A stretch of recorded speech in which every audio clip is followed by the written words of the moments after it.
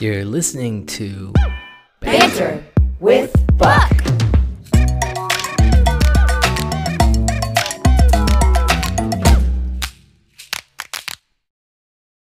Hello, everyone. Welcome. My name is Ben Langsfeld. I'm an executive creative director here at Buck, and I'd like to welcome a very special guest tonight, Jad Abumrad, a producer, the creator, the host of the popular syndicated radio program Radiolab, among other shows and podcasts. Jad tells stories, true stories that help people find beauty in a chaotic world. Thanks for joining us, Jad. Thank you for having me. Absolutely. So I just wanted to start by taking it way back. You know, you're a storyteller, so are we at our core in every sense. When did you first realize, and what was it that like really made you know that this is what you wanted to do, tell stories for a living? Well, for me, actually, it started, I sort of fell into it ass backwards, to be honest. Like I started, and I sort of nod to your modular setup right behind you. I sort of started as a musician, and I was studying music in school. So I actually, like, pretty much from the age of 5 up until 3 or 4 years out of college, the idea I had held for myself in my mind was to be like a film composer. Because I always was like completely mystified and delighted by film music, just the way that like you'd be watching these people on a screen and then the music comes in and suddenly those little people feel like epic, the way the music does that. Totally. And so I wanted to make the music that did that. And I got out of school.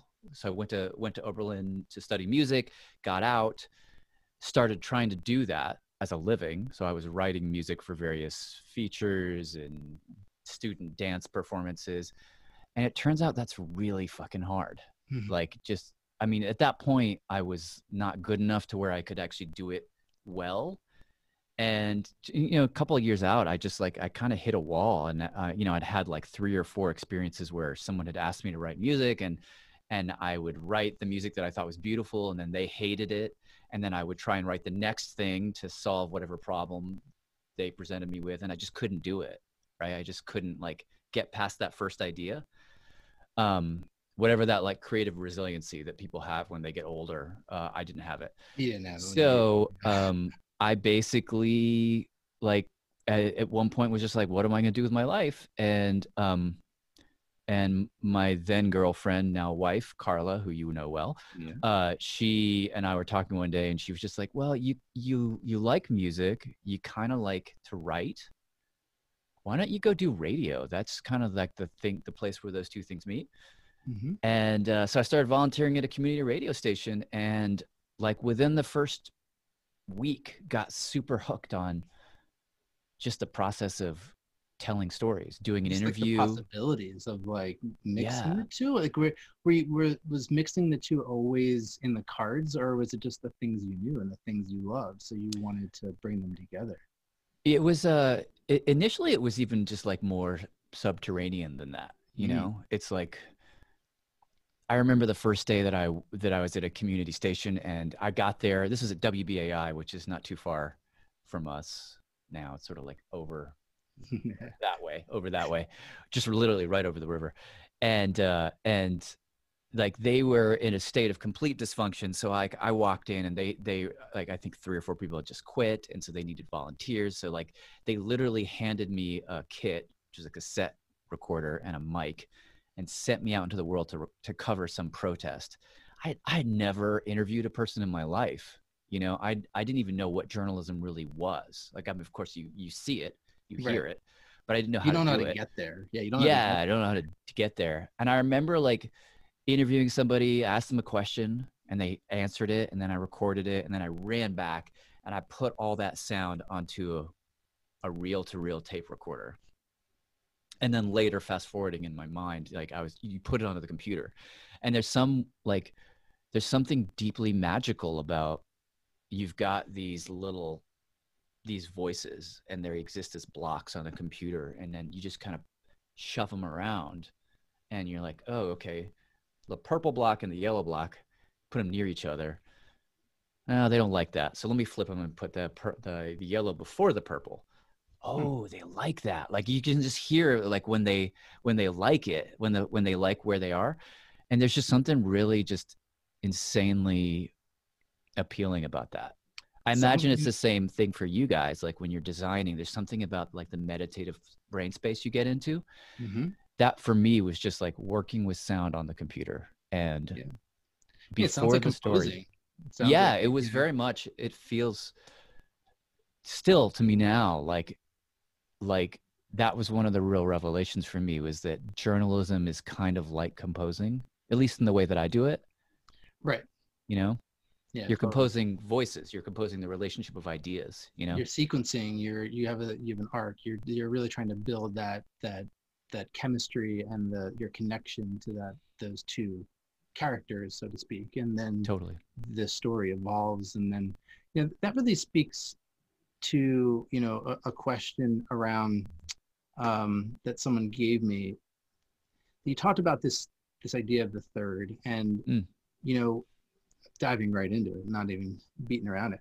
But we love this. This is a Serbi Rathi, one of our strategists. She loves the notion of creating the third, and you talk Mm. about it in your TED talk. And as storytellers, what advice do you have for us around creating that third? Like we're trying to obviously always embark on a narrative arc, but I think that there's definitely a something else you're trying to get out of it, something different, something Yeah. Yeah. additive. Yeah. Yeah. You know, I mean, in all honesty, I'm still figuring out how to talk about it. You know what I mean? Mm-hmm. So, like the TED talk that you refer to, just to catch people up who haven't seen it, it's what I was talking about in that was sort of the grand evolution of my work has been, I used to do these stories at the very beginning, which were about Mm-hmm. wonder and about like just leading people to these moments of, and then you bring in the music, and that was the move. And then as I evolved, I got less and less satisfied with just doing that. And I wanted to like explore these moments where different truths collide, like where you have two people with different realities, different politics, different lived Yep. experiences, and they somehow are at odds, but both of them feel true. That feels to me like the quintessential work that journalists have to do these days, which is to mesh realities that don't seem to want to mesh, right? Totally. So I was talking about like, what do you do as a journalist when you commit yourself to that work? And very often what we do in our world is we document, we see our jobs as like witnesses. And I don't think that's really good enough anymore, right?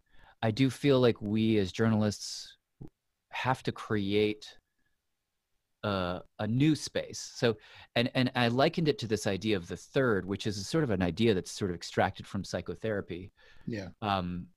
which is basically that, the typical idea of human relationships is that you say a thing to me, and then I say a thing back to you, and you take it in and you think, and then you say a thing back to me, and it's very transactional. It's like we're Mm-hmm. like exchanging the currency of our thoughts. But this idea, and this was pioneered by a woman named Jessica Benjamin, I believe. She had this idea that actually that's not really how it works. Like when two people come together and they really sort of like focus in on each other, they commit to each other, they actually end up creating something together which is separate from either of them, which is kind of like their relationship. And I loved, like, the moment I read that, I just like it like I had light bulbs, because I was like, oh, like how many people do we know who are in these relationships that make zero sense from the outside, but they've got some kind of chemistry, because it was a way to explain all of those relationships around you, and the ways in which no one can understand a relationship that you are in, whether it's a friendship or a romantic one. And I think like truly creative spaces can be like that too, right? You're taking these things which feel like they could be like just bipolarities, and you're like making something that takes them forward in some way into a new space. And I'm still figuring out what that means practically, what that means in terms of craft. But I think what it means to me is when you confront these ideas where you feel somehow that the world gets flat, and you're being pinched between two conventions, right? Mm-hmm. Politics is like this, right?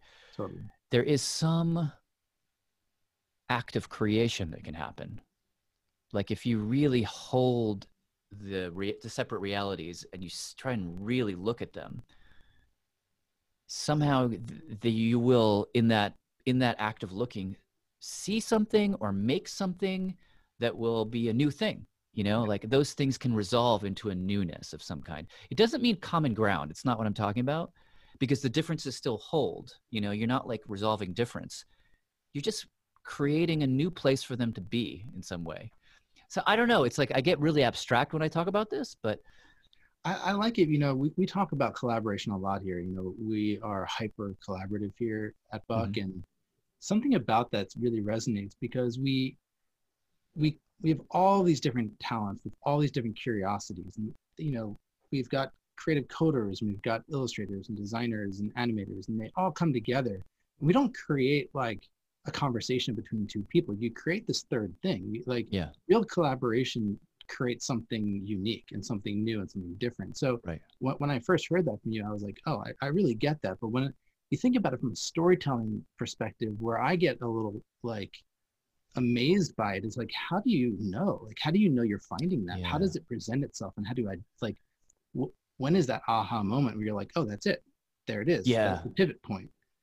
Yeah, you know, that is a really good question. And, you know, just to nod to the first thing you said, Ben,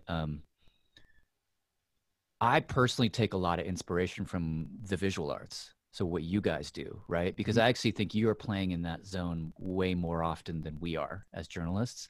Like, I think you guys, by definition, are like walking into a thing and creating something new every single time you do it. But here's, I think that the second part of your question is really important. And here's the only way I know how to answer it. You know, when you are in an edit, like a creative meeting of some kind, and like there's a thing you're all looking at, right? And it's not quite there. The tendency on the part of a lot of creative people, editors, leaders, is to like say, okay, well, that red's not red enough, so make it redder, or this composition is wrong, so rebalance it, whatever it is, and to go right to solutions, right? And sometimes that works. You can shortcut it if you don't have a lot of time. What I think is more interesting in terms of what we're talking about is if you force your collaborators to not talk solutions, but to talk sensations, right? So it's like, okay, we're looking at this thing. We can all agree that there's some stuff that's good, but it's not really working. So like you look at this, how does it make you feel? Like where, like literally where in your body do you feel the thing? You know, is it here? Or is it here? Is it here? It's like, and like when you're talking about audio, which is such a visceral thing, I'll make my staff do this. They freaking hate it, but I think it's super useful.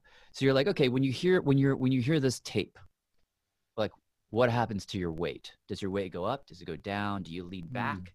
Do you lean forward?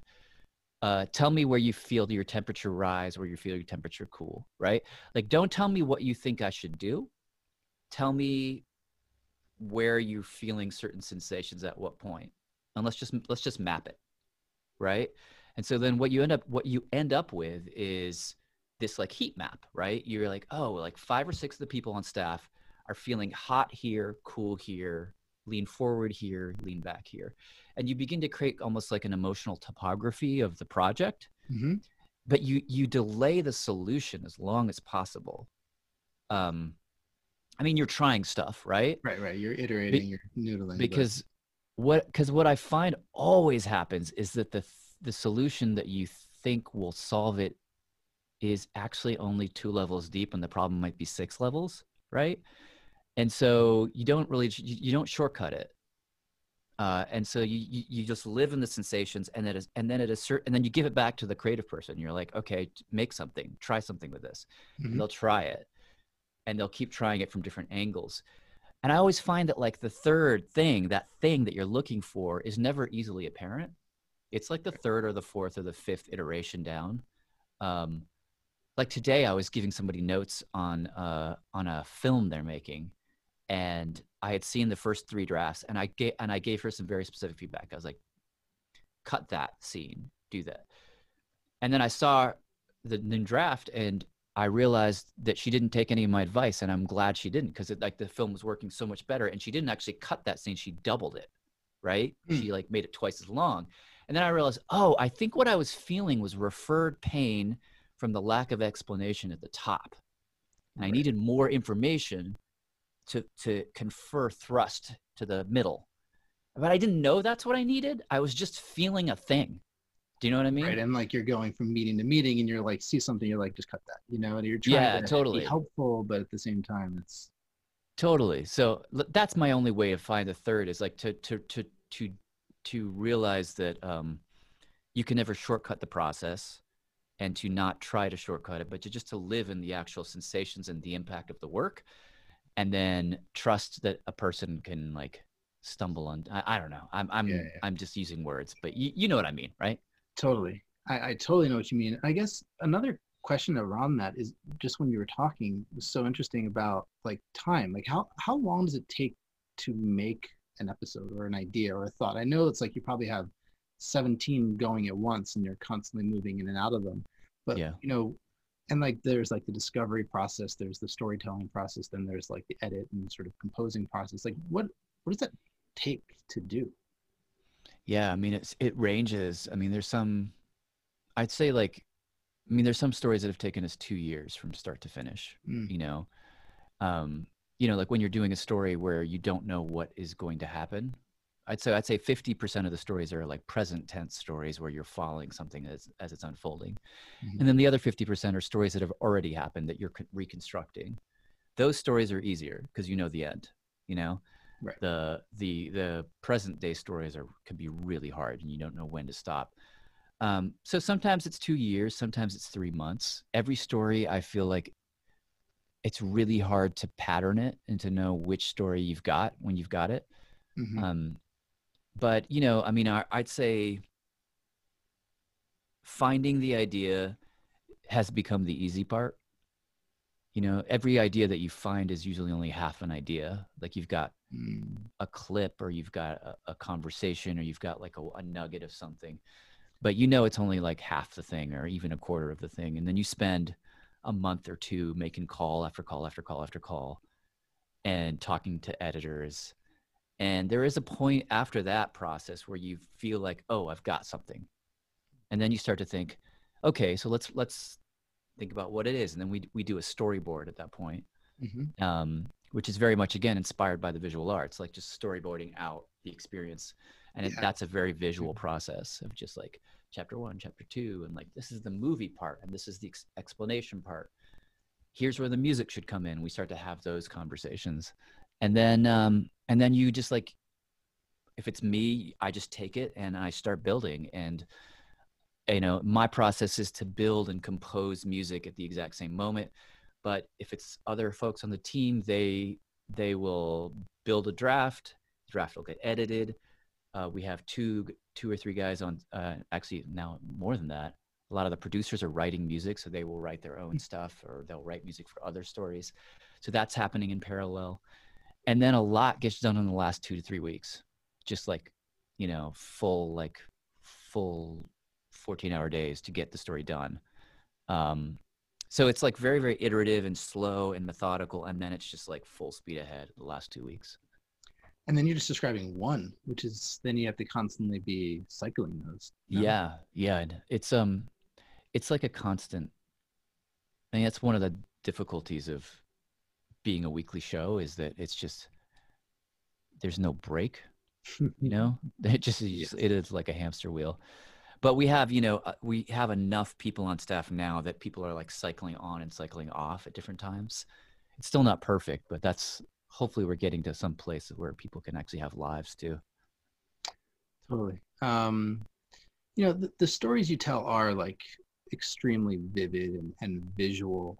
Was like, when did that start to just become just part of the DNA? Like, I know that there was some experimentation up front, but like, there's something so visual about everything that you guys describe and the way you talk about it. And is it like, have you ever kind of tried to, I don't know, serialize that, just make it something that, like, are there ingredients to it? You talked about mapping in those arcs. Like, is it does it become formulaic at a certain point, or is it more just like that building process where you're just trying to build and kind of immerse people into these experiences?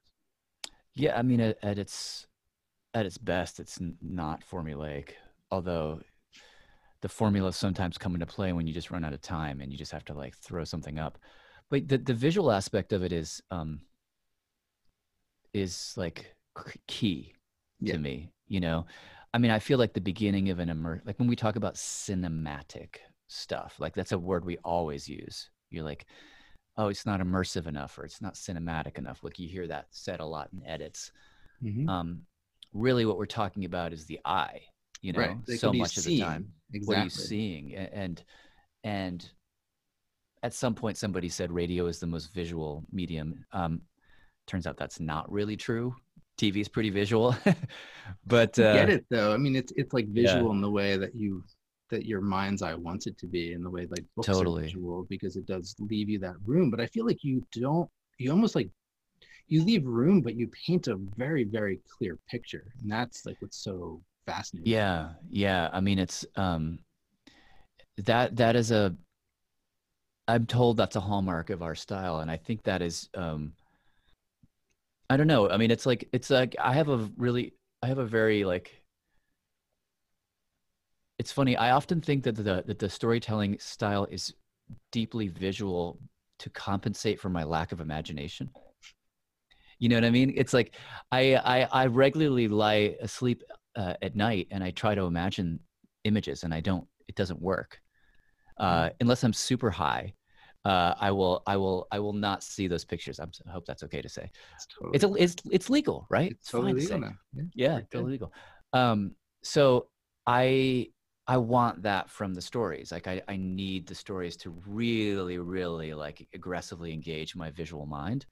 Um, I think it's a matter of strategy, but it's also personal to me. Like I need to be able to see it. That's where I get that warm body feeling when you're in the middle of a story and you can kind of suddenly see it in all dimensions. Hmm. And that's as much about the sounds you choose as it is about the words you use, as it is about the way you construct scenes. Um, all of that stuff for me.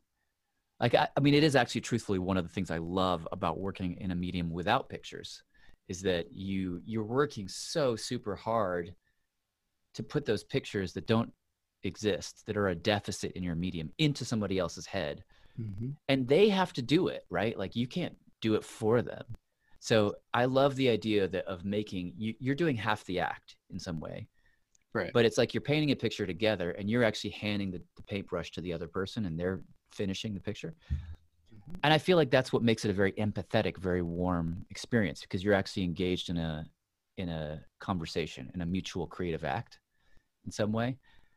But yeah, I mean, in terms of the basic craft of it, I'm always saying like use very visual language. Like how few words can you use to create the most amount of pictures? You know, that's That's always the sort fascinating. of the equation when we're telling We, stories. we do that on the visual side all the time.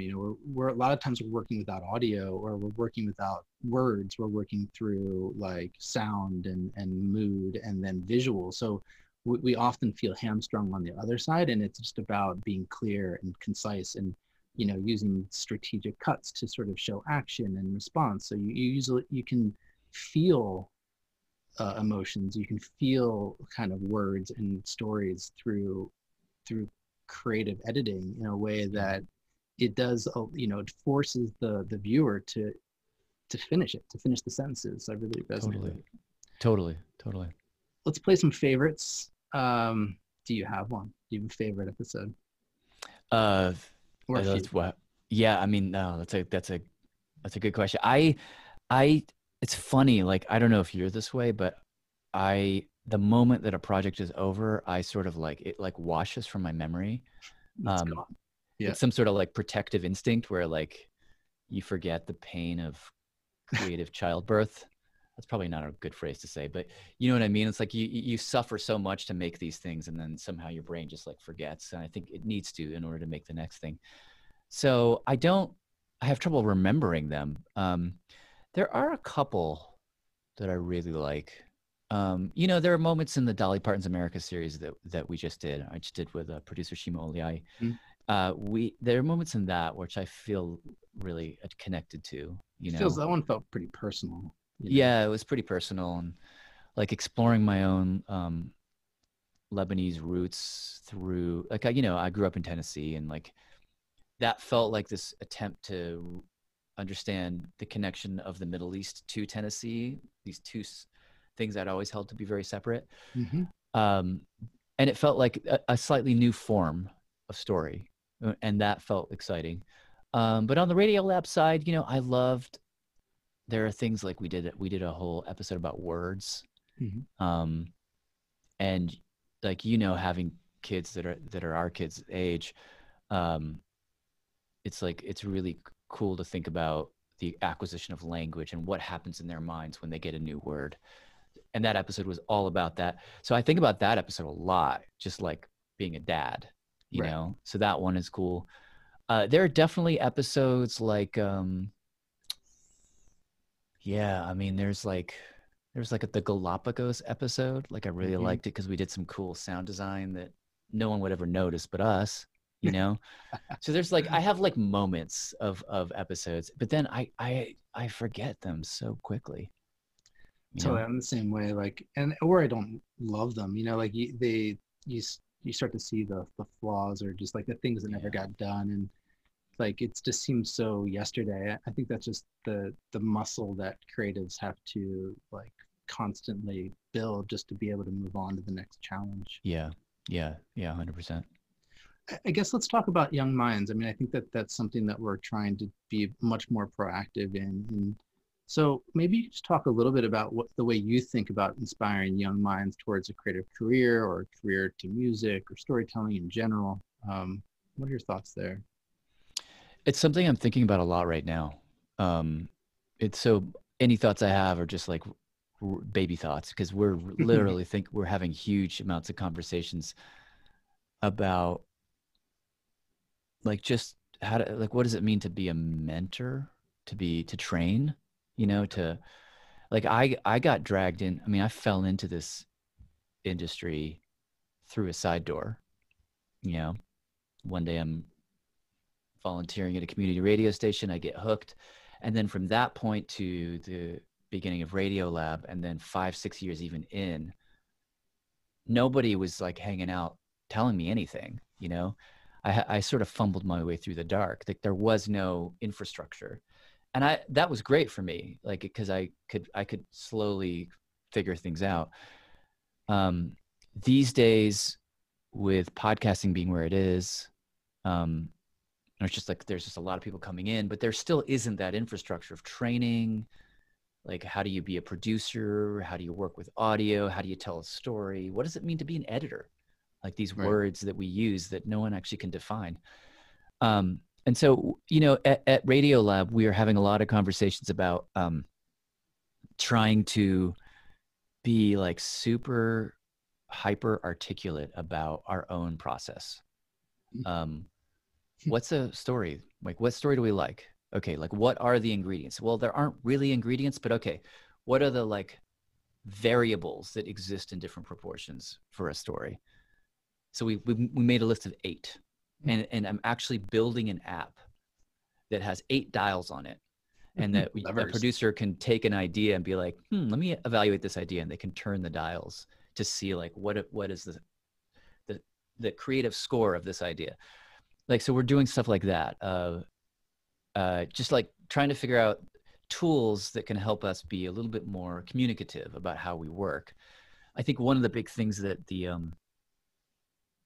last 18 months has really, like, conversations that have brought out when we talk about inclusivity, right? Mm-hmm. Is, I mean, that's a conversation that goes to 12 places at once, but one of the like smaller places it goes to is like no shorthands, right? Like, sometimes bias exists that you in the places where you have shorthands between people who are like you, and you're like, AC/DC, and it's like you just have this like shared cultural vocabulary that not everybody has, right? Right.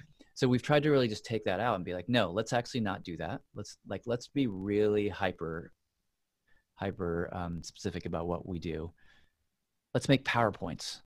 I never thought my job would be to make PowerPoints, but that's what I do a lot of the time now. I make You know, decks all day long. It's the all day same. long. Just It's the you same know, thing. It's the same process of just like scrutinizing the process to the nth degree to really understand how it works. And it's different every time, but yeah, it's not yeah, at the same time. Maybe think totally. of it like a framework or something you could call it, where it's like it's a kit of parts that if you put them together in a creative way, you can make Yeah, something. yeah, totally. So I mean, I have been like just having bubbling up this idea of like forming a really informal institute Hmm. in some way. Yeah. Uh, and maybe it's just inside my team, or maybe it's inside the station where I work, or maybe it's bigger. I don't know. But like trying to sort of codify all the stuff, and not just the way we do it, but the way that that show does it, or the way that This American Life does it, or the way that you do it if you're doing a true crime thing, or all those comedian podcasts. Like, how do they do it? Like, just trying to codify the practices of everybody and teach it. Like that actually feels like the one of the next steps for me. Um, because I've been doing Radio Lab for almost 20 years at this point. Yeah. And so it feels to me like a moment to step back from it, or to step to the side from it, and to help understand, like, what is it? What is it? Like, I've Totally. never actually gotten good at explaining it to people, which feels, I mean, like, I can't explain what we do either. It's just that I think it's a mark that you're doing something right. It's like you can't yeah, put a label on it. yeah. So yeah, I mean, I love that you asked that question. I wish I had a better answer, but I know in 6 months from now, in a year from now, I will, because Yeah, I it think feels like that the work. the Yeah. the overarching theme that we feel here is it's do something. It's like to start and start. It doesn't need to be perfect, but you just need to break down the practice, break down. I love that breaking down the shorthand. It's like, you know, thunderstruck. You don't really, it's Yeah, doesn't need to be that way. You can be very honest and open about everything. So, totally. let's talk about the last year. I mean, I think now that it's been just, crazy, but Mhm. now that things are starting to slowly open up and we're starting to reconnect and starting to see each other more, what stories are you most excited about telling with that angle? Like what it's kind of like re-entry. What does that feel like from a Yeah. storytelling perspective? Um, that is a really, really good question. And the short of it is I'm not sure, I mean, we're in this really interesting space right now where it does feel like things are opening up, but there's also a lot of people saying we're in the middle of a fourth wave. Mhm. So you're not sure. Um, Literally, like, from moment to moment through the day, I find myself oscillating between optimism and pessimism. So it's like the pessimistic moments, I think it's really important to recommit to science reporting. Mm. Like the way that the world has convulsed in the last year has made it clear to me that, like, Radiolab began in many ways as a science show and it's expanded out. And I actually feel like called to do more science again for the first time. I was the one who really drove us away from science. But now I'm feeling like, oh, it feels like public service, and it's just freaking interesting, and it's crucial. The stakes have never been higher. It's like a So return understand. to fact and knowledge, just like returning to that place where Yeah, information is important. yeah, absolutely. And returning to that like method of questioning what right? Having ideas, but then looking at what the data says, like just getting back to that. That feels like me in my most pessimistic moments. I mean, it's not just in my most practical moments. That's where I go. And so, during the pandemic, we shifted our entire format and we started doing these things called dispatches, which were like really quick hitting, almost news reports. We're the show where we make these like 2-year long kind of Fabergé eggs, where you just like every little thing. And it felt really good to just throw that out the window for a bit and you just like not, don't belabor it, don't sweat it, just get it out. Part of me doesn't want to let that go, like I want to keep doing that. I don't feel like we're out of the woods. And I also just kind of feel like we're in this fluid state as a country where I have no idea what next Monday is going to bring. So, like, let's just be ready to respond. But then part of me is in my more expansive moments, I think I've been having this is going to sound kind of fruity and not specific, but I've been having this thought that like there is a middle ground between pure music and very like wordy storytelling. There's some medium space which is about helping people hear music in a new way. And so I keep kind of finding myself leaning in that direction. Um, and so I only mention that to say that there's a part of me that wants to do hard science, which is a very wordy endeavor.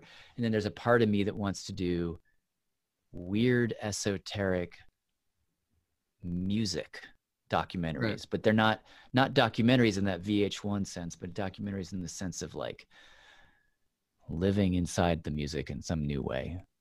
It's interesting because you talk about like this tension between the two, the story and the music, creating this visual kind of space. And what's interesting you now is this idea of go like pulling that apart a little bit and Mm-hmm. focusing on each one as an isolated uh, methodology of storytelling, which is very interesting.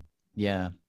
I also find myself, and maybe it's just because I've been doing narrative journalism for as long as I have, I find myself getting frustrated with story forms. Mm. Not that I've mastered them in any way. Well, you broke them. Well, yeah, it's like you spend a lot of time trying to break them, but also I keep, I mean, you know, so much of our attention this last year is about systems, right? Yeah, Systems are that's not systems. It's all we like. Literally every other job is a systems job now for us. right. But systems are not stories by definition, right? Systems exist as networks, they exist as constellations, they don't exist as linear experiences. And there's a part of me that feels like systems are that's how life actually is, right? Life and life forget if it's even a system. Life is a splatter of events. And then as storytellers, we take the splatter and we organize it into some kind of coherent You beginning, middle, and Foster end. strings. Yeah. And sometimes I get frustrated with that. I feel the distortion of that process. I feel like, oh, I really want to be able to evoke the just splatter of stuff, but still have it be entertaining enough that you want to sit there and listen to it. And so I don't know, like maybe part of my grappling for music forms is an attempt to be freed from the tyranny of time-based narratives in some way. I don't know. That sounds It so sounds like you're pretentious to interested say, in, but no, you it know, just sounds, it sounds like you're interested in, you know, the way you've told stories over time. You're really painting half the picture or three-quarters of the picture to let people fill in. It mm-hmm. sounds like you want to paint less of the picture and let them fill in more, I which think that's really right. takes more, you know, it's more of a curatorial approach to narrative. But I think that you're leaving more into the audience to really use their minds and their knowledge and their experiences to start to do the drawing of those lines that you've commonly done before. It's really interesting. Yeah, completely. I mean, I keep having this like recurring daydream of like doing an installation where you're in a room full of 1,000 boxes and they're each Mm-hmm. about this big, and you open each box and you hear a sound, right? And so can you imagine just wandering through this like catacomb of the boxes, and you can open different boxes of different configurations and you can make your own story or your Mm-hmm. own composition from that. I don't know, something about that that feels really exciting to me. I was like, where you just create the system and somebody else engages with it, Mm-hmm. you know? Yeah. I don't know. I think about that a lot. I don't know where that thought will lead me, but that keeps coming up for me. Have you ever thought about like sonic branding and what that would ever sound like for a radio lab? Like, is I mean, it kind of already is sonic branding, but if you ever, you know, just thinking about like, you know, the vivid spaces you're creating and the voices, the music, is there like a component of that that you've ever considered? Oh yeah. I mean, I actually somebody approached me about doing the sonic branding for their app, and even though I have no time to do it, I said yes because I love that kind of work. It's some it's in that weird middle space between language and music in a way. You're Mhm. looking for sounds that are like evocative in the way that words create pictures in your mind, but these sounds are somehow more expansive. So they kind of have the vibration of music, but they also like mean something, right? Yeah, the feedback. Yeah. Yeah, I love that space. Like I feel like all the sound design I do for Radiolab exists in that space between words and music. Mm-hmm. It's like editorially, it's editorial in some way, but it's also not. It gives you that music feeling, but it's Mm-hmm. telling you something, you know. Totally. And so yeah, I think about that a lot. I mean, I think about one of my favorite moments of Radiolab was creating the Sonic ID for the show. Totally. Which at this point is like, oh God, 12, 13 years old. And I made 20 of them in one night and it came from a very simple thing. Like I was trying to avoid having a theme song for the show. I mean, I hate theme songs to this day, like even Game of Thrones, one of the great theme songs in modern memory. I hate it. It's like I have to sit through 2.5 minutes of this to get to this thing. So there's like now the whole skip the intro thing, yeah, right. and it's like, why give people the choice? Don't have it. Just like, just I like to put it at the ending. That's the better one. I think it's way cooler that way because you kind of want to just marinate in the experience at that point. Yeah. So anyhow, I didn't want to have a theme song for the show, but I wanted it. But theme songs are good because they define the experience, and you need something. So I sat there and I took all these glitchy sounds and I took all these like people saying the name of the show, and I was like time stretching all the vocals and like flipping them in reverse and doing all these weird things to them, and just to kind of create like a little like, and it's done, right? Mm-hmm. And I made 20 of them in one night, and about 3 of them actually ended up being good, and the rest of them were garbage. And we still use those to this day, Mm-hmm. It just like somehow defines the space. And I loved that process that in 6 seconds you could have a bit of sound that just tells you something about the world, That's I such love a it cool because thing. they put a lens on. They're like, okay, I'm entering this space, and this space is going to be chopped up and snipped up in a sonic exploration, and it sort of prepares you without overdoing it. I think that's like something we try to do all the time too. You just want to like almost frame, even like the way we pitch work. You kind of want to put the glasses on the client or the audience, whoever you're speaking to, with just the context of like, I want you to look at it through this lens. And I think that's a great way to think of that part of the process. Yeah. And it, sound being so visceral, it's like, it's such a physical relationship we have to those. Yeah. So it's like, it's a lens, but it also like it's like a violent lens in some way, Totally. that's what it keeps me in audio, because I actually like, I'm a huge TV film nerd.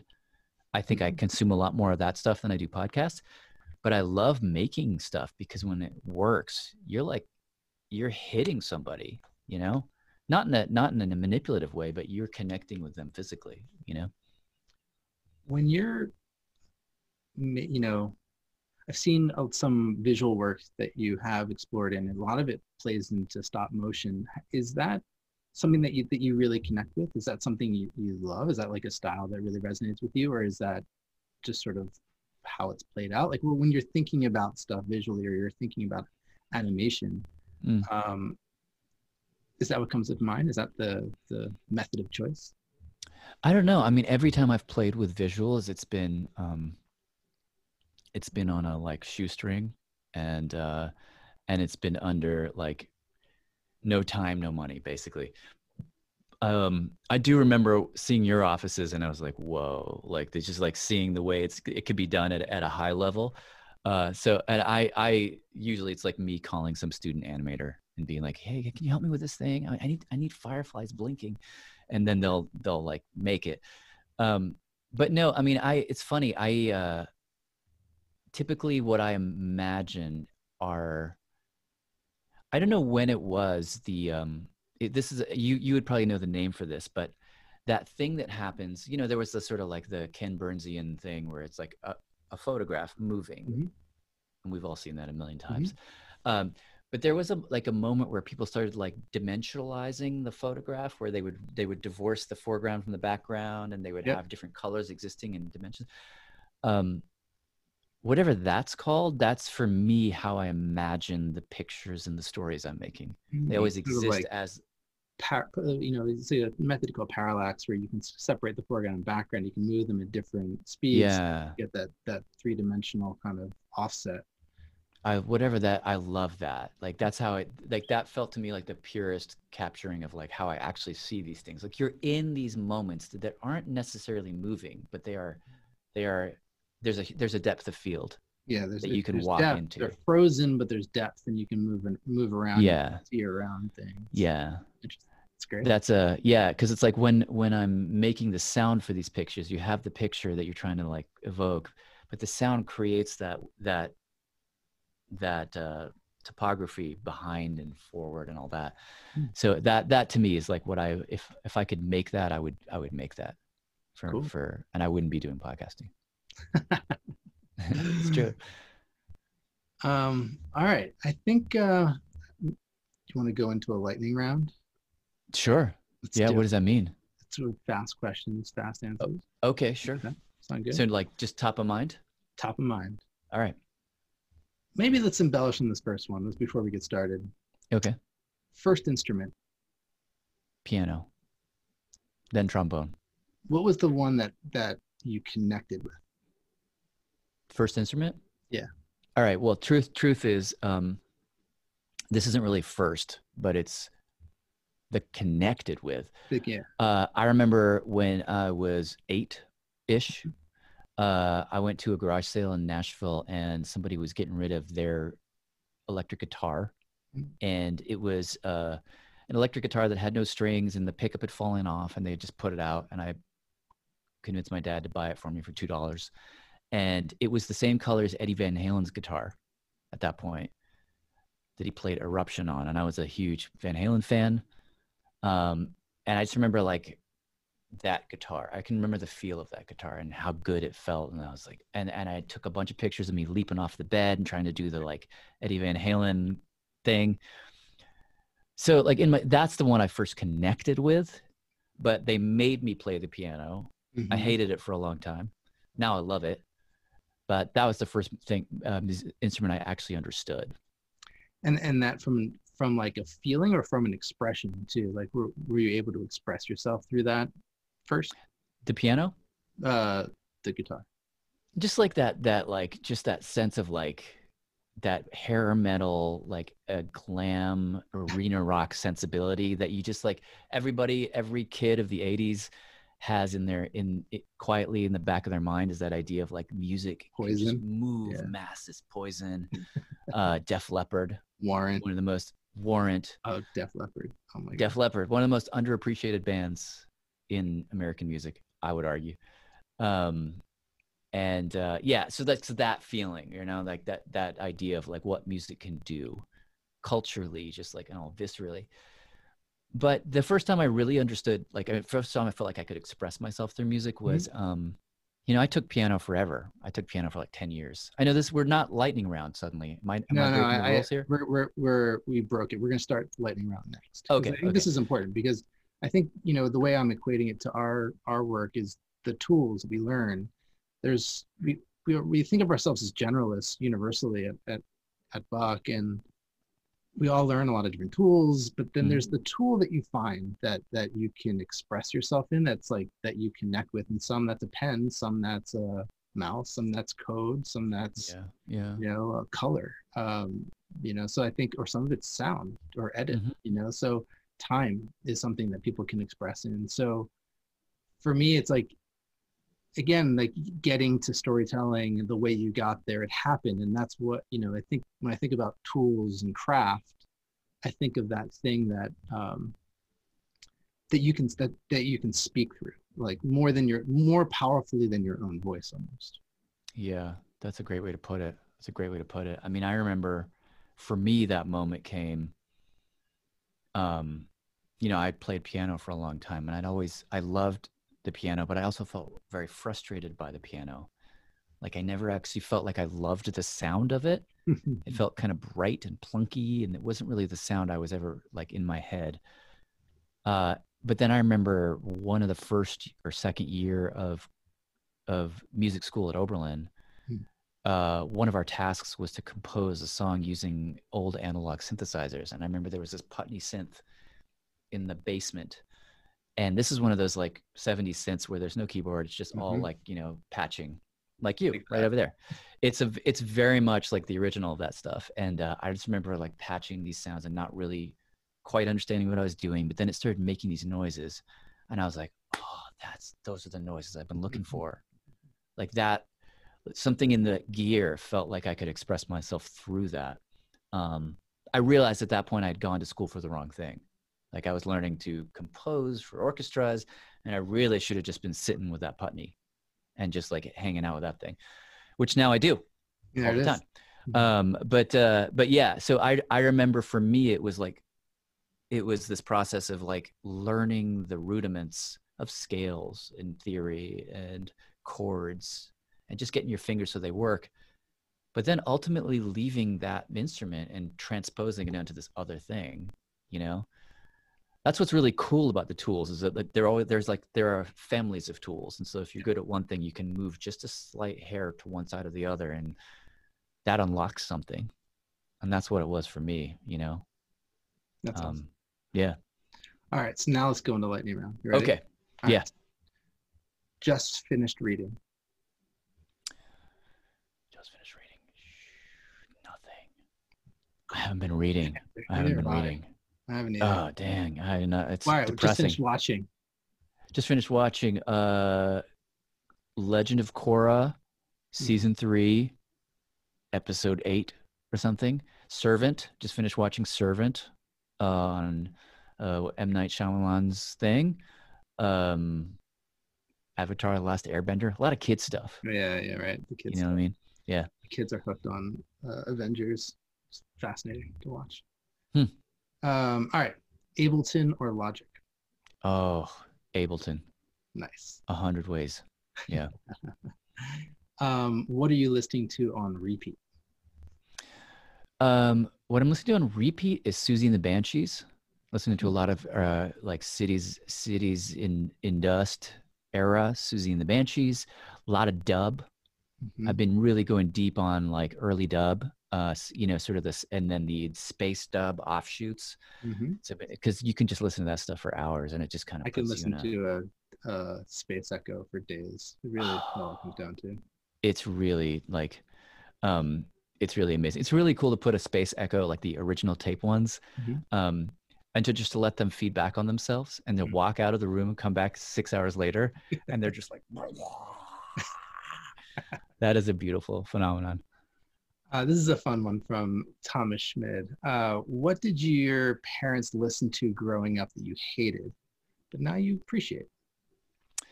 Kulthum, Fairuz. These are both Middle Eastern singers.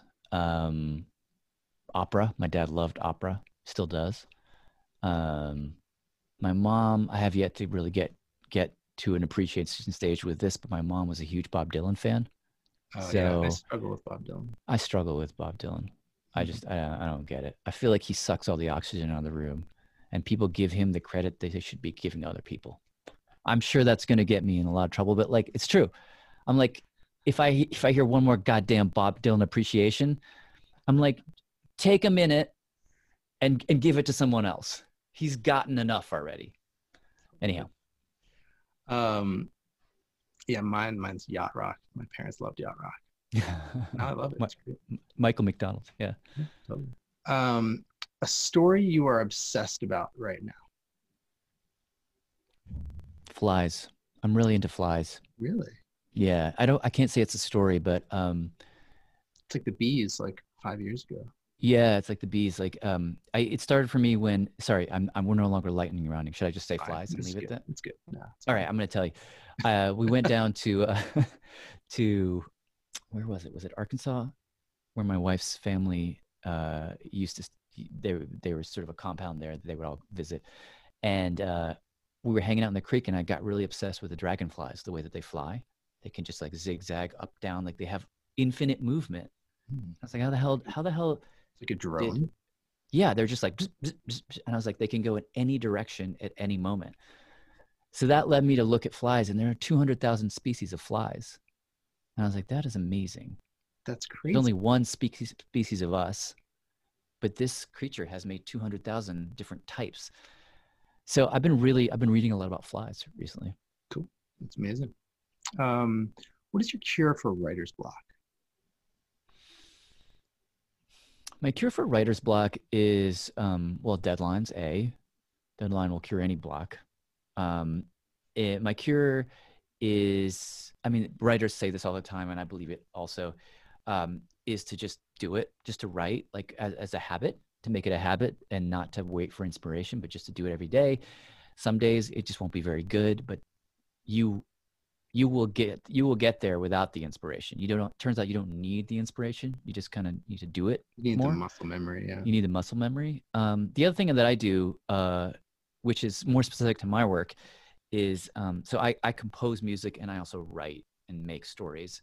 And I've divided that process separately so that on certain days I'll just do music and I'll make sounds and I won't even worry about where they're going. And then on other days I just focus in and it's more about the story. And then I'll grab the sounds I made and put them into the story.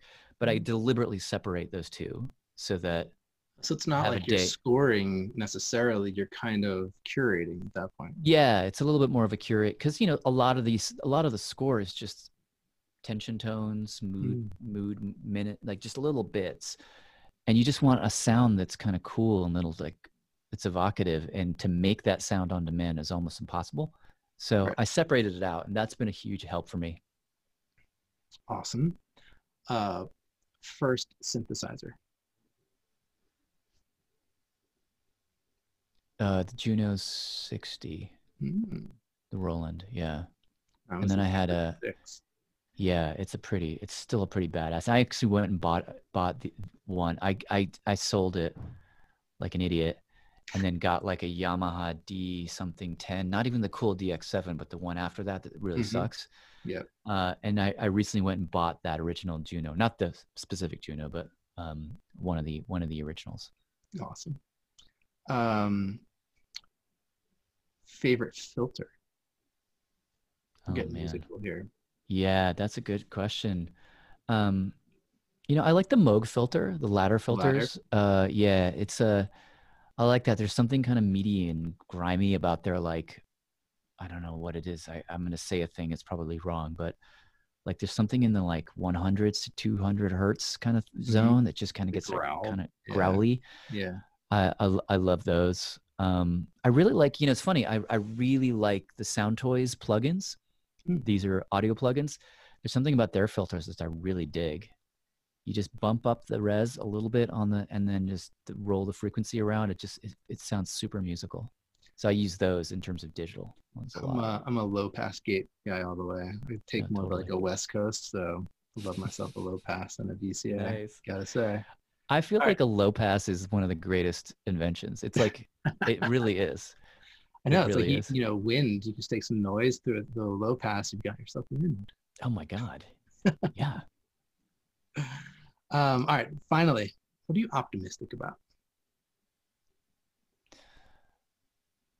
Oh man, what am I optimistic about? I'm optimistic about, I don't know. I'm optimistic that, what am I optimistic about? I'm optimistic about the possibilities inherent in really simple acts of creativity. You know, there's so much work to do on so many levels. But there is also the simple magic of like when you get two bits of tape together, or maybe in your world when you sort of get the right composition of colors, or there's something in those simple acts that feels like it tells me everything I need to know about human possibility. And so if we're just creative and we continue to commit ourselves to the simple acts of creativity, then I can't help but be optimistic. Because anytime I felt depressed, which is a lot of the time these days, I mean, all of us, I think, are struggling with that.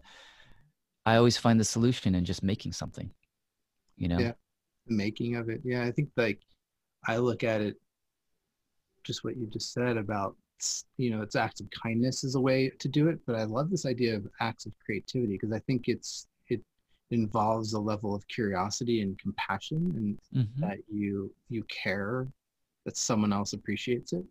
Yeah. And that's an act of kindness in and of itself. Yeah. I subscribe to that. Awesome. Well, Jad, this has been awesome. I could do this forever. Luckily we do get to do it quite often at Drop Off. Yeah. But and I would be doing my whole company a disservice by not saying that we would love to collaborate on something in the future. So oh man, that would make me so happy. Let's do it. Let's make that happen. Let's finally do it. Okay, cool. All right. Well, thank you everyone for tuning in. Again, Jad Abumrad, thank you so much for joining us. And until next time, talk to you soon. Thanks for listening to Banter. And thanks to our guest, Jad Abumrad, and this week's host, Ben Langsfeld. Thanks also to Ant Food, who created our original music.